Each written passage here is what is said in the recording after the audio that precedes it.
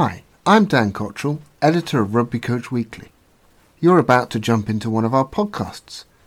If you want to find out more about this podcast and also all of the great content, drills, activities, games and advice on the website, then go over to www.rugbycoachweekly.net. I hope you enjoy the podcast. What are we trying to do? We're trying to take heads away from head space and heads and shoulder space. If I'm chasing you from behind and I'm grabbing my arms round you, my head and your head are not in the same space. My head and your shoulders aren't in the same space. So therefore, it's probably going to be more okay because, again, my action coming from behind is going to try and take you to ground. So I'm going to slide down, not slide up. Rugby Coach Weekly presents The Coaching Knife, where we cut to the root, cut out the fluff, and challenge the masters of their domain to cut to the chase. Hello and welcome to The Coaching Knife, when we cut to the root of the matter. In this episode, we speak to Keith Lewis, founder of RugbyReferees.net, the leading online community for rugby referees across the world. Focusing on refereeing the new tackle height laws, we're going to cut the root on what referees will be looking for next season. Keith, are you ready for the knife? Yeah, let's go for it. Hi, Dan. If referees already had a hard job, is the new tackle law going to make it harder? I think any change in law or approach to refereeing is going to make life harder as people get used to it. And that's both on our side with a whistle, but also for the players who have to get their heads around all this and actually execute what everyone's trying to achieve, and the coaching staff who've got to work hard in between sessions to get the players to do what they want them to do, and in a way that's compliant with the change code. So yeah, it's going to be hard. I think any change is difficult, but I think with enough thinking about it and enough getting our heads around it, we can get where we need to be. Okay. Now, if it was the 50-22 or the breakfoot, these are pretty obvious what's going to happen. Yeah. There must be a sliding scale of hard to not so hard. Where does this rank? I think with the rollout, we've got to be clear that we're talking about England here, because there are different trials in other countries, depending on who might be listening to this, where they're going to be operating at different heights and with different approaches. So yeah, look, I think it's going to be towards the 7 or 8 as we get our heads around it, because there's been a lot of chat and a lot of conversation and thinking about it, but until we actually get onto a field and see it happening, we've got to correlate the pictures that we've all been thinking about and perhaps some of the angst and the worry that we've had with what's delivered in front of us. And that's the same refereeing 101, that's the same playing 101. We've got to see what turns out in front of us and get through it. But I think as we start to see the clips that the governing bodies are wanting us to see, the approach that people are wanting us to take, how we're being able to be asked to referee it, and then we get on the field, then I think that's when we start to see the reality of it. So there's two things in there. And one, we're talking, obviously we're English-centric, but I mean, this world, there's a world aspect to it. My sense is we don't have to worry too much about the exact tackle height. It's more about the sense of what it's trying to achieve. Yeah, I mean, we've talked before about pitches and what people are trying to do. When we're talking about this, we have to remember why we're doing it and why we're being asked to do it. And that's to get heads out of headspace, because heads on heads is where we get concussions, we get long-term outcomes, and we want to try and make the game as safe as we can. Okay, I'm just stopping you there. We're going to be clear also. It's not saying that there won't be any, it's not going to stop concussions, because you can get it's not. Concussions for knocking your head into someone's knee or hip. It's to take one of the concussion areas out of the game as much as possible. Reducing the risk of the high. And whenever you look at the data that's come out, that there are sliding scales of high risk, low risk, medium risk. The head on head space is where the high risk is. There is still a risk as we come down that scale, and on the physical heads on to other body parts, there is still a risk. We're a contact game. We have to recognise that and remember that the pictures that we want to see players doing, and we want to see to referee those tackles in the future, are getting heads out of headspace and heads out of shoulder space. And if we're looking at that, we should be in a reasonable space. Yeah, sorry to interrupt there. So that is absolutely key for us as referees. So obviously, from your point of view, many years in refereeing, expertise, etc., etc. But lots of referees won't have that experience. Yeah. So we've got to give them, or they've got to sense what they're looking for quite quickly, and that sort of headspace thing is probably the number one thing that you should be imagining or looking for? Yeah, I mean, forget the challenges that we hear all the time is I don't know where the sternum is. That's it's the wrong question and the wrong concern. Think about getting heads and shoulders into that belly, the soft spaces. If it's soft, then it moves, and for some of us, there's moves and softer than it should be. But that's where we want the tackles to be heading into, because that's where it's inherently safer for everybody else. So yeah, we've got to get that picture right, and we want to see both sides of the equation, making sure that they are making the ball carrier can be tackled, and that the tacklers have the space to get in and make a safer legal tackle. Right. So with the first thing we're going to be looking at is where. I mean, let's just take the ball carrier to one side and to not concentrate too much on them. The tackler there, when they arrive, we think that as long as their head is nowhere near the head of the ball carrier, good things are going to be happening. Better things are going to be happening. We want better than it was. And I think if we all picture those rugby collisions that we've seen across all levels over the last few years, where we've had players literally upright crashing into each other, that's not what we want to be seeing anymore. We want to be seeing that the tackler coming down. Now, whether that's a knee dip, whether it's a hip dip, whether it's a shoulder dip, all the things. And again, we're looking at pictures as we're having to do it. We want to make sure that tackler is coming down in some way, shape, or form. And that's going to be easy for some. It's going to be harder for some. But some effort to get down and into those softer spaces is what we're going to be looking for. Now, someone said to me the other day, I've got a 6'8" lock forward. That's the end of their. Well, look, they've always been 6'8" forwards tackling 5' nothing scrum halves. That's what rugby is built around. And yes, it might be harder, but they've been doing it for years. And if you can get down to shoulder height, which is the current tackle, and the sternum's not a million miles lower than that, and that's why we kind of want to have that conversation now. If you are an incredibly tall rugby player and you are going to be tackling, you need to think a little bit harder and get out and do some training as to what you might need to how you might need to moderate your technique now. As soon as you bring it into our world as referees, we're potentially creating a problem. So yes, it is going to be hard. I'm not going to say, I don't think it's going to end rugby. You and I don't think it's going to end rugby. It's going to be tricky for some, as it's tricky right now for some. But if they're making that effort and they're painting the right picture, then I think we'll be in the right sort of place. And also, we have to recognise that the game is for all shapes and sizes, and you're going to have some advantages. And a 6'8" lock forward is going to give you some different advantages, and they're going to bring those to the game, and other parts where they've got to modify and find their wrong. Yeah, there's plenty of ways to bring a ball carrier to ground. You get low and sort of chop tackle type thing, as long as you execute that safely, or you start low and let them run into you and take them down as you go. There are other ways of doing it. So it's interesting you talk about the other ways, because the next one is that someone said to me the other day, so what happens if someone grabs you above the whatever the law level is? So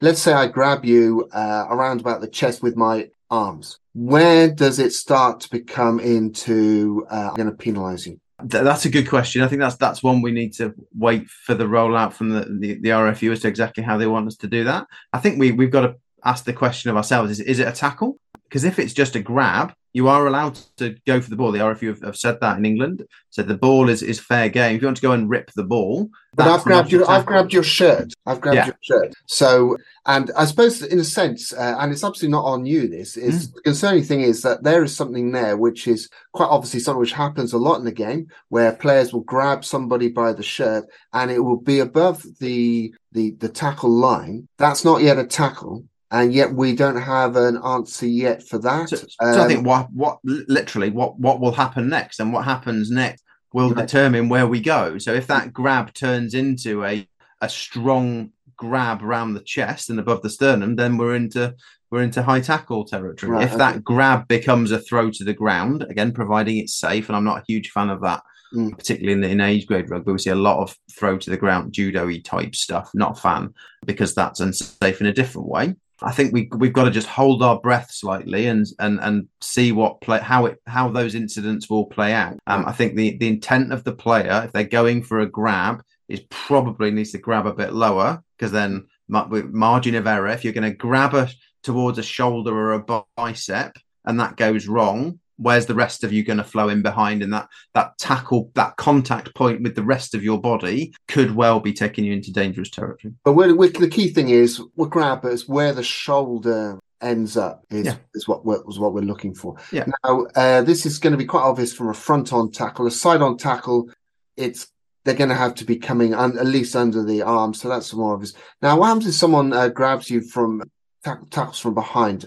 I mean, again, the amount of these tackles we won't know until the game starts. How do you see that playing out? Because this goes back to, go on, sorry. So I was asking, this goes back to the principle. What are we trying to do? We're trying to take heads away from head space and heads and shoulder space. If I'm chasing you from behind and I'm going to grab to tackle. This is great. This is a great visual for a podcast, but you can hopefully your listeners are picturing me do that. I'm literally grabbing my arms around you. My head and your head are not in the same space. My head and your shoulders aren't in the same space. So therefore, it's probably going to be more okay, because again, my action coming from behind is going to try and take you to ground. So I'm going to slide down, not slide up. Okay, right. So I'm just going to do a very, very short thing on the ball carrier tackle height, because for some units it's going to be the case. So the RFU, England Rugby are saying when the ball carrier is coming towards the tackle, if they dip late, so just before the tackle, they are then creating danger for the tackler.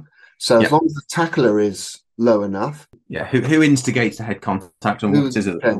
Okay, so if they dip, but there's no head contact, that's okay. Or if they dip, there's automatically going to be a penalty. I think if they dip and that causes head contact, we're into head contact process. Okay, but if they dip, which is the same as it always has been. Yeah, if they dip and no head contact happens, then we're all right.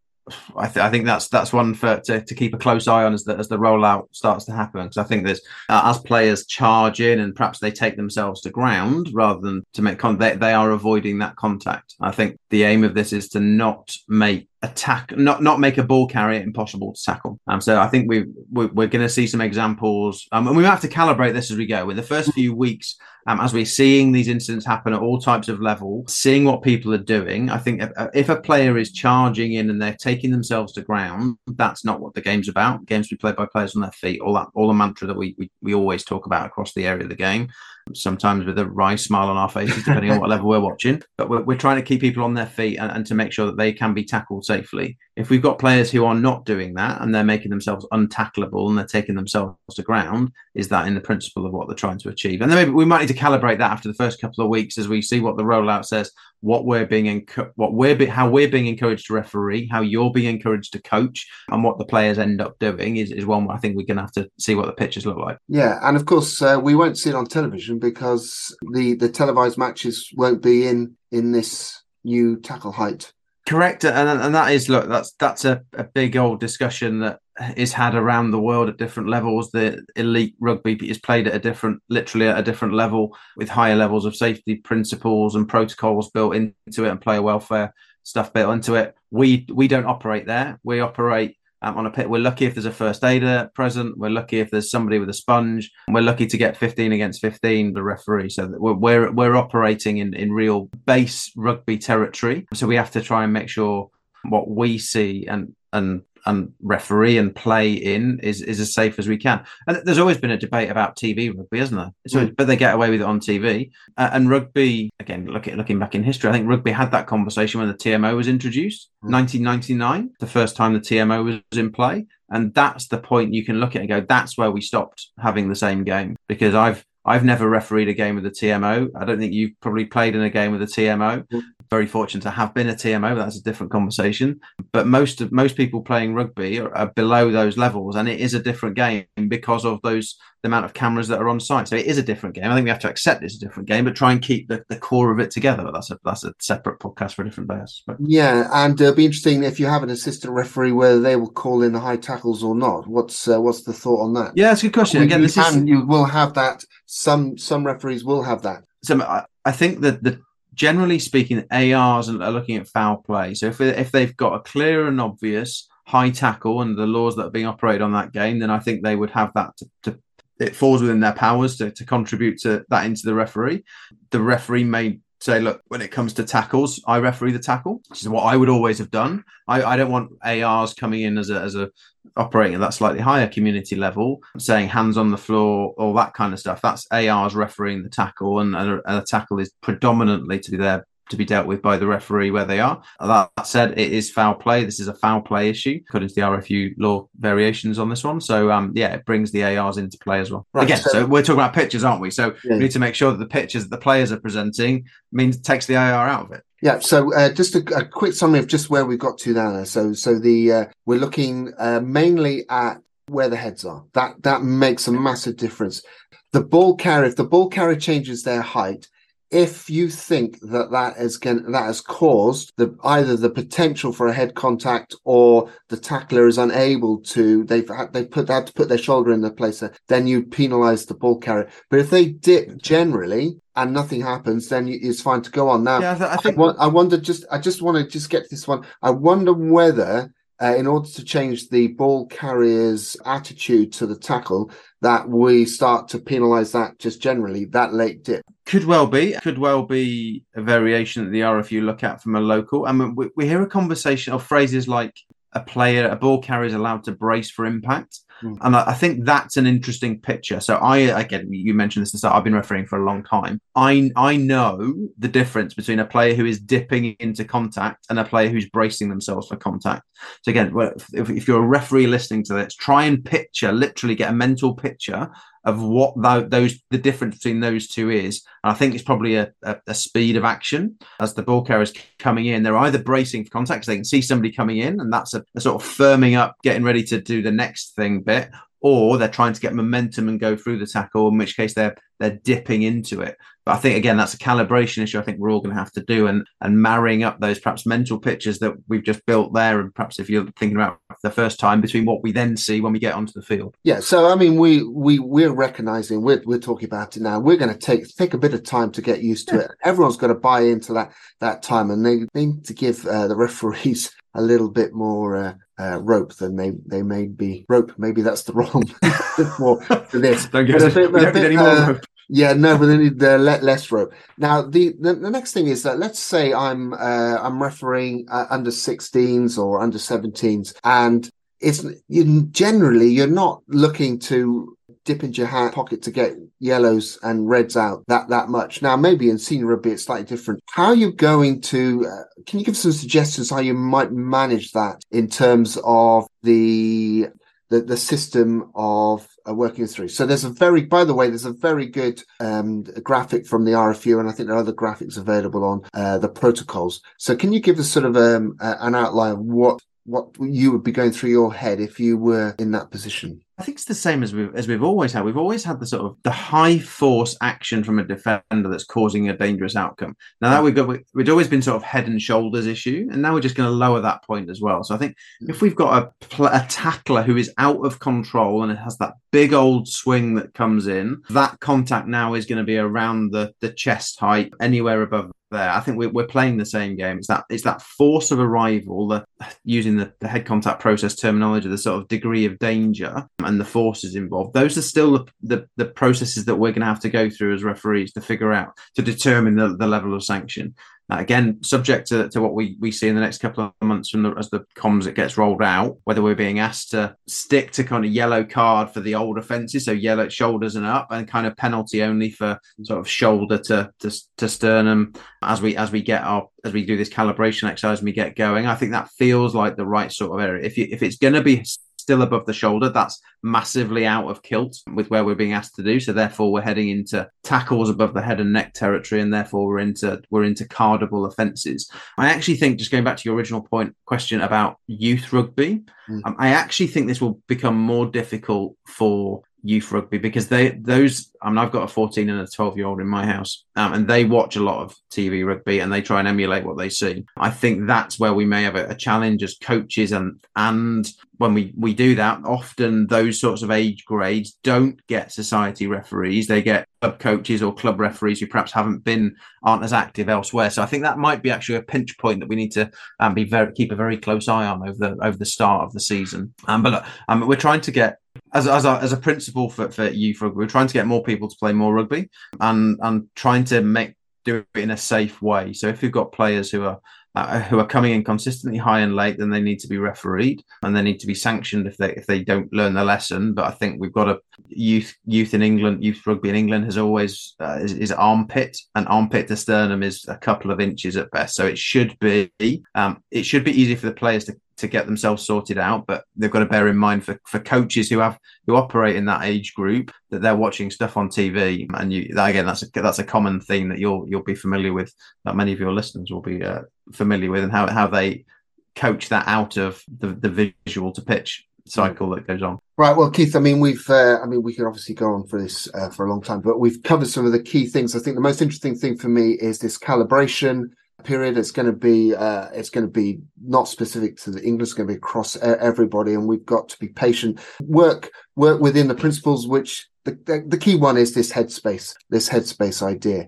So that's been really interesting. As I said, Keith has been refereeing for. I'm not sure if I'm allowed to say how many years, Keith, you've been refereeing. I did my first referees course on my 18th birthday, so that's north of 25 years now. All right. Okay. And as I said, he's founder of rugbyreferees.net. And if you want to be part of that community, I mean, you just can't come on as a player or a spectator. You have to be a referee, but it's a fantastically supportive space for referees to talk about some of the intricacies of the game on one hand, but also some of the difficulties around the things that we've been talking about and how to manage people. His philosophy is helping people to become better referees no matter what level they are.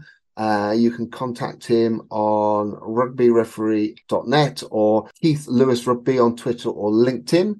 And as I say, very much part of the referees community trying to develop referees. So please get in contact with him. So I'm going to ask you some quick fire questions. Just before you do, I just have one point. We often talk about referee communities, and that's brilliant. We do have a brilliant referee community. So if you are a referee, come and play there. This is bigger than referees. Yeah. We have to make sure that the calibration that we've just talked about isn't referees calibrating with other referees. It's referees calibrating with coaches and players and the rugby community, because this isn't a referee only matter. We've got to do this together. And I was on a call last night within my society just to say, how are we going to go out to our community in Hampshire, to the clubs, to the age grade coaches, to the age grade referees, to make sure that we're having these conversations together, so that when it comes to September, October, and we're a couple of weeks into this, we all go, yeah, this is going well, or this is not going well, or we've got it right there and we've got it right there. We've got to get that calibration amongst the whole rugby community. So just an important point we didn't really touch on. Yeah. Okay. So how are we going to do that? I think, look, we've just got to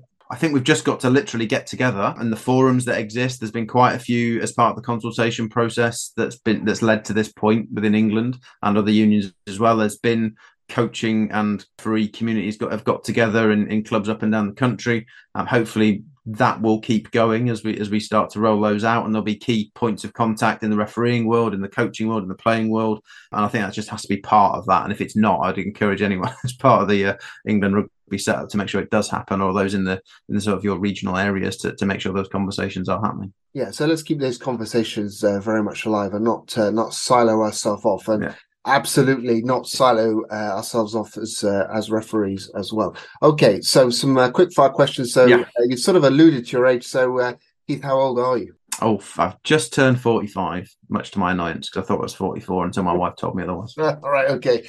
Yeah, people who like have an vested interest in you being older will tell you how old you are. Doesn't have to be a coaching book, but what coaching book is beside your bedside? I'm legally obliged to say that I keep a copy of the law book close to hand. But a variation that I'm reading at the moment is actually it's book by Paul Williams, and it's called Rugby Has, and I'll edit here, Rugby Has Fecking Laws, Not Rules. It's asterisks out on the front cover, but it's well worth it. It's very funny, and I personally play that a lot, so I've got a lot of that plowing through that at the moment. It's a fun read about rugby and laws, which is not something you could say very many people could say very often. Yeah, Derek Robinson used to write some very good books. Yeah, with Ed Morris on my shelf. I've got a load of referee books up here, and he wrote a book with Ed Morrison a couple couple of years, a long time ago now, but I certainly read that when I was coming through the art of refereeing. And by the way, thoroughly recommend Paul Williams' writing as in general, not just that book. Which coach, teacher are you loving at the moment? Yes, I'm not a coach, but I'm following a lot of the coaches that I kind of come across in the day job. So Giselle Mather is a fantastic coach that I know quite well. I do some work with her. And I first heard her present at a Hampshire referee conference probably 12, 13 years ago, and how she took a bunch of other coaches and taught them a bunch of stuff, held them in the palm of her hand. And I've seen what she's done with Wasps and now with what she's doing at Ealing. But she's a great rugby person and a trailblazer before that was even a thing. So yeah, got a lot of time for Giselle. Yeah, and I dare I say it, I was at university with Giselle, so that good stock.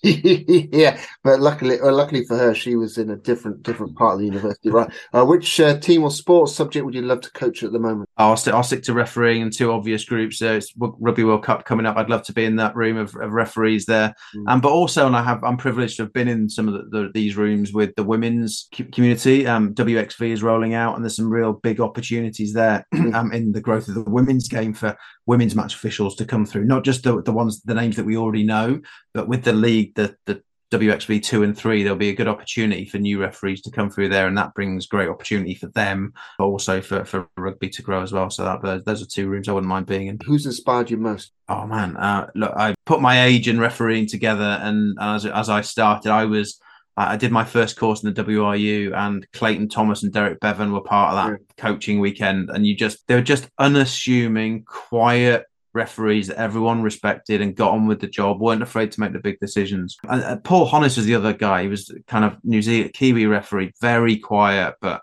was always where you needed him to be. And then if I look, I met Wayne Barnes when he was 19 and I was 20 up at the University of Lancaster when I was refereeing the team he brought up, and we've stuck fairly close to them, and you can't not admire everything that he's done for the game as an inspiration to me and to any other referees picking up the whistle. And finally, just said when you were 20, so what would you tell your 20-year-old self when you were standing next to Wayne Barnes? I probably said this at the time, but we didn't know each other that well at that point. We'd both started our refereeing journeys, and look where we ended up. I think I'd just say, look, listen, learn, and play the game. And play the game can mean whatever you want it to mean. I mean, refereeing, you have to, in order to get to the top of refereeing, as in any ladder, you have to play the off-field game as well as the on-field game. And that all comes to, you have to learn, you have to listen to the right people, even if you disagree with them, learn from them. And you kind of, as you develop all your games, the more you play, the more you understand, the more you'll end up